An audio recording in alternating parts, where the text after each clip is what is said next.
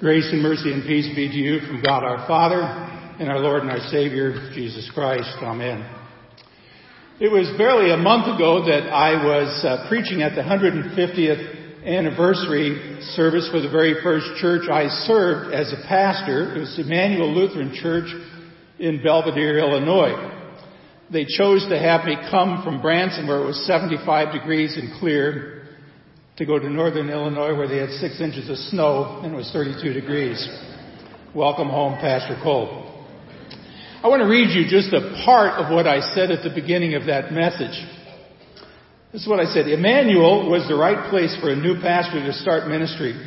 I could not have had a better place to be, nor could I have had a better friend and mentor than Pastor Eugene Willie. It was also a blessing to arrive at the same time with Paul and Jennifer Baker. Paul was our new principal, and Jennifer soon became the director of Family Life Ministries at Emmanuel. Paul retires May the 19th, and I'll be privileged to preach at his farewell service at Redeemer Lutheran in Springfield, Missouri. So yes, Paul, I am honored to be able to speak at the time of your retirement. Now, Paul and his lovely bride Jennifer and their children, the artist formerly known as Andrew and Miriam, have been friends and colleagues and mentors and frequent conversation partners for many years, and I give thanks to God for both of them and their family. I need to tell you a few things I learned about Paul early on. One was his love for higher education. After all, who would actually put their desk on the roof of the school for a whole day after the kids met his reading challenge? I also learned about Paul's fiscal responsibility, because it was Paul who managed to buy a portable classroom for around $2,000. It only took us $20,000 or more to actually make it suitable for habitation. And then there, of course, is Paul's sense of humor. It's always been kind of fun for me as a pastor to wander around and see what else was going on in Bible classes. I always loved going down and watch Paul and Jennifer lead a class. But let's be honest here. It was Jennifer who was leading the class and trying at the same time to keep the court jester in line. There's another part of Paul and Jennifer as well, and that's their servant heart. I remember a few years ago when they were going to head down to Austin to see their son and family, that they realized it was going to snow in Oklahoma, so they asked whether they could show up at our house on Christmas Eve and stay with us on the way to Austin. And when they got there, we said, that's fine. In fact, if you'd like to sing in our choir tonight, you could. And Paul and Jennifer immediately said, yeah, we'll sing in the choir. I kind of remember Paul, after singing Christmas Eve and Christmas Day, saying, I really enjoyed choir. I think the reason was because of one of my members who happened to be home singing at the same time, Sonny Cranfield, Miss Texas, and a Dallas Cowboy cheerleader. I'm sure Paul smiled all the way to Austin. Now, all kidding aside, Paul has been a faithful minister of the Word of God for over 4 decades. He has been here 2 decades with you. And now he and you are coming to the end of that ministry as he refreshes and repositions himself in the Lord's service. Now, most of you know that I actually kind of hate the words retire or retirement. Those words are not in the Bible. But not long ago, I went through that same thing myself. So I speak from a little experience this morning when I say retirement, if you will, is a time fraught with meaning. It's kind of like watching a trapeze artist in a circus. You kind of let go of one trapeze, but you haven't quite grabbed the next handle. And so the transition from ministry to whatever you do next, Paul, can both be exhilarating and frightening.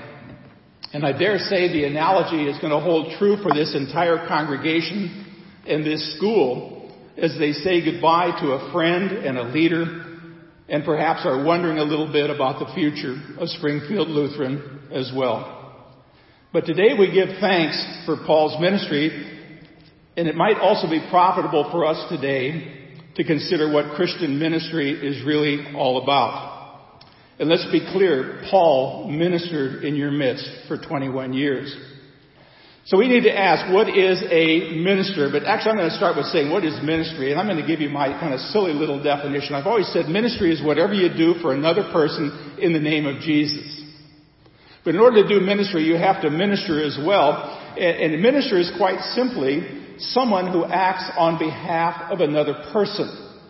Now, we don't use that word minister that often in our culture anymore, but if you go to Europe, you're going to find out that they use it quite a bit. They talk about foreign ministers. They talk about the minister of finance and on and on and on. Such ministers really only speak and represent on behalf of their governments. Their authority derives from those people that they represent. See, in much the same way, and I know that Paul for, 41 years, is it 41 years? 46 years. 46, yeah, I was going to short you a little bit on that one. But in much the same way, Paul understood that his ministry, all the way from back in Michigan, all the way trailing down through Illinois and Missouri, that he just represents somebody else. See, our ministry, whether we are the senior pastor like Jeff Sippy, or whether we are a director of youth ministry, or whether we direct the choir, or whatever, or whether we are the principal, our ministry is not a possession that belongs to us, but rather it is a call that we obey. It's a service that we carry out for someone else.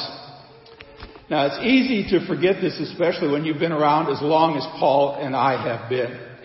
In our weaker moments, we kind of take on this sense of self-importance. I don't know whether you've ever felt that way, Paul, self-importance. Yeah, he's nodding his head no, but I know he means yes.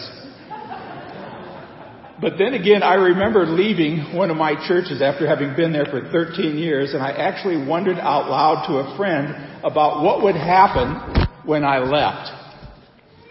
And my friend said to me point blank, Barry, it was Jesus Church when you got here, and it will be Jesus Church when you leave. The same could be said to you, Paul. It was Jesus School when you got here, and it will be Jesus School when you leave. Now, all of that reminds us that ministry is always built on the work of other people. In our scripture reading here from 1 Corinthians 3 says, I planted, Apollos watered, but God gave the growth. So neither he who plants nor he who waters is anything, but only God gives the growth. So if a church or a school is going to have any vitality at all, if it's going to have any integrity or any unity, it's not going to come because of the wisdom of people, but it's going to come from the power of the message of the gospel that God gives us to share with other people. See, you and I, like in local congregations, in all of our weakness, are always going to be just bearers of the message and the living embodiment of the gospel's power. See, that's what a congregation is. That's what a school is, for better or worse. It is the living embodiment of the good news of Jesus Christ. Now, many people, perhaps at some level, come to a church or a school to be taken care of. Certainly, parents, you brought your children to Springfield Lutheran because you wanted them to be taken care of. People come to a church because they expect their pastors to take care of them. And it's only right that leaders should do so. But we even see that the Apostle Peter struggled to get it across that it isn't the messenger that counts. It is the message and not the leader. It is the church. It is the body of Christ where the power of God resides through the grace and gifts of the Holy Spirit. Now, certainly St. Paul and the lesser St. Paul Baker have a right to be proud of their work. If you didn't look back at your last 21 years here, Paul, and say, it was pretty good, you should. But even as the Apostle Paul said, so could Paul Baker put it this way, a little bit different. Ron Merritt planted. Paul Baker watered. But it's God who gives the growth. See, both men knew that the power that they had, even as principals, was God's power through the gospel and not human power through their personality or their knowledge or their good looks. And now it's going to be passed on to another person, Amanda Cole. See, that is one of the gifts that you have been given in Paul Baker, a gifted leader who has never forgot for a minute that it isn't his good looks or keen intelligence or sense of humor or any other thing, but rather what made him a good minister was that he ministered the Word of God to these children and to the teachers. See, as political consultants would say today, Paul stayed on the message. Paul understands the message applies to him as well as it applies to you. He knows that he is a minister, one who represents another. He represents his Lord. He was a message who brought about the good news and a witness always pointing beyond himself to the one who brought him here. But this pointing of Jesus, it's kind of interesting. It doesn't always bring about immediate results. Paul, who's a gardener of sorts, probably understands this a little bit. It's kind of like being a gardener, a matter of planting and watering, and then letting God use what you've done for His purposes, which sometimes seem amazingly mysterious. How did I get there? In all of my ways, how did this actually happen? Because it wasn't about me. It could have only been God who did it. For you know what seeds you sow and who is ready to hear what word and when, and a word that might even change lives. I've been out of the pastoral ministry now for about 5 years. I still am amazed at how many people will call me or email me or write me and say, you may not remember me, but you made a difference in my life. And I have a feeling you're going to find that to be true in these days and weeks and months ahead. People that you would have never, ever thought that you touched in a way. See now, but pointing to Jesus, like I said, doesn't always manifest immediate results. I know you have a Stephen Ministry program, and I think, Jennifer, you helped start the Stephen Ministry program at Emmanuel many years ago. It teaches that ministry is process-oriented, not results-oriented. And this really frustrates Stephen ministers at the very beginning because we as Americans are not very good at waiting for God to supply immediate growth. See, we want power and we want control. We want to force our will on things. And the wisdom of this age demands that we have results, measurable results. And even ministers kind of give up and talk about attendance or budgets or building additions or their fancy schmancy new programs or even the number of new students or new members they have. But I don't want you to get me wrong. I'm always grateful for any visible signs of vitality that you see in a church or a school. And we should always celebrate that. But the truth about the church and the truth about schools is that we can have beautiful buildings. We can have the biggest endowments. We can have the most eloquent preachers. We can have the funniest principal. We can have the best teachers that Paul could possibly find. And we can be so friendly as to melt the snow off the roof of a church. But if the message of Jesus Christ and Him crucified and the message that God loves you and forgives you is not taught and learned and lived, then I would suggest that perhaps we have wasted our time. Colossians chapter 1:18 reminds us, for the message about the cross is foolishness to those who are perishing, but to those of us who are being saved, it is the power of God. See, in each generation, God raises up witnesses. He raises up messengers. He raises up missionaries. He raises up ministers, people like Paul Baker, for which we give thanks.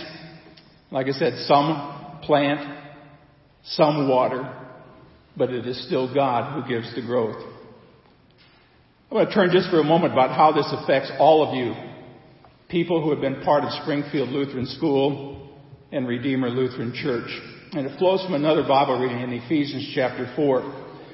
It says that He gave some apostles and some prophets and some evangelists and some pastors and teachers for the perfecting of the saints.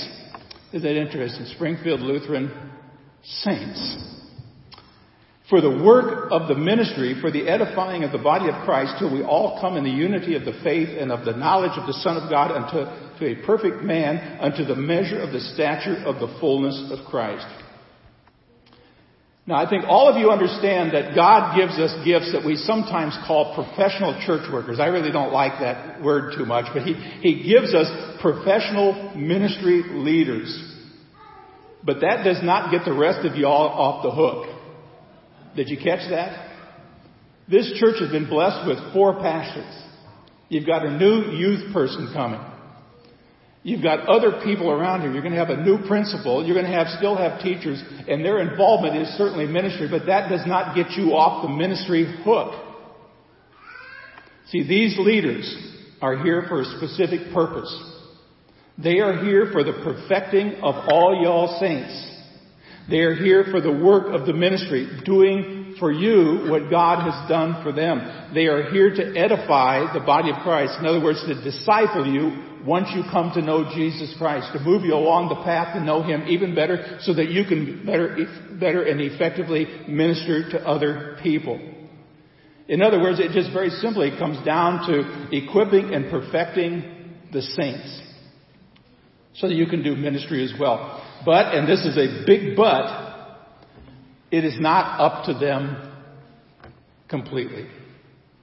See, while we all have specific tasks, the process of discipling people into works of service so that the body of Christ is strengthened is paramount.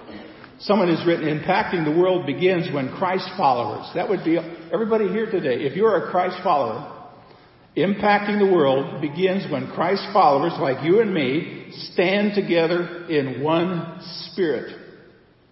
Now, I coached high school and college basketball for about 18 years, and I don't know how many times I ever said to them at halftime or before a game, we either win together or we lose together. I actually used that phrase when I preached at Belvedere a month ago, and one of my former high school basketball players came up to me after church. He says, "Oh man, I can remember sitting there at halftime and hearing you say the same thing. We win together or we lose together." You know, there's one more current memory that I have of Paul. It was about a year ago. I was here on a Saturday morning leading a leadership retreat. Now, part of the beginning were to make introductions. I mean, who the elders were, who the pastors were, and stuff like that. But then Paul introduced his teaching staff. I got to tell you, Paul, I was really impressed. I remember just kind of sitting there with a big grin on my face. I was really impressed. I was really moved as I listened to you talk about each one of your teachers. Now, you had little jokes about every last one of them. That is Paul. But it was so evident in Paul's humorous manner that he knew them well. And his words were not only joking, but his words of each teacher were words of praise and affirmation. And I got to tell you, friends, you want to be in ministry with a leader like that. But he didn't, and he couldn't do it without the rest of you. See, when all is said and done, Paul Baker will be remembered for many things. But apart from his own relationship to God and his relationship to family, his most important vocation will remain serving as a faithful, worshipful, prayerful shepherd to a local body of believers. Today, friends, I don't know if you realize that you're going to be witnessing a rather remarkable event. You're watching the end of a very remarkable time of ministry. But I know Paul well enough that it's not going to be the end of his service or his ministry to other people. So my prayer and my eager expectation for you, Paul, is that the Lord will continue to use you and to keep you faithful in whatever next season of life it is, whether it's just herding that wild horde of grandchildren you've got, or building things, or hanging around the school and just cajoling people in the hallways, or whatever it is, that God would keep you healthy and faithful as you finish strong for the glory of God in Christ Jesus.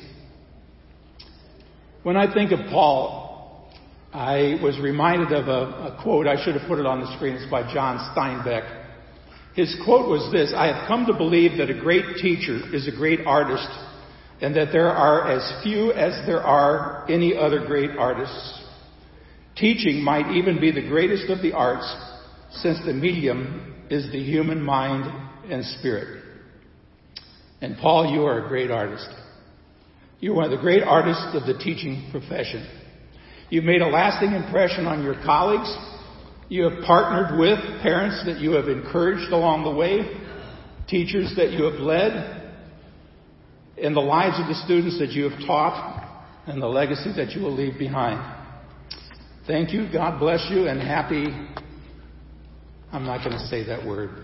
Just be refreshed and repositioned. In God's name. Amen. I believe I could probably say this. You're going to gather your tithes and your offerings, so get ready. The plates are coming.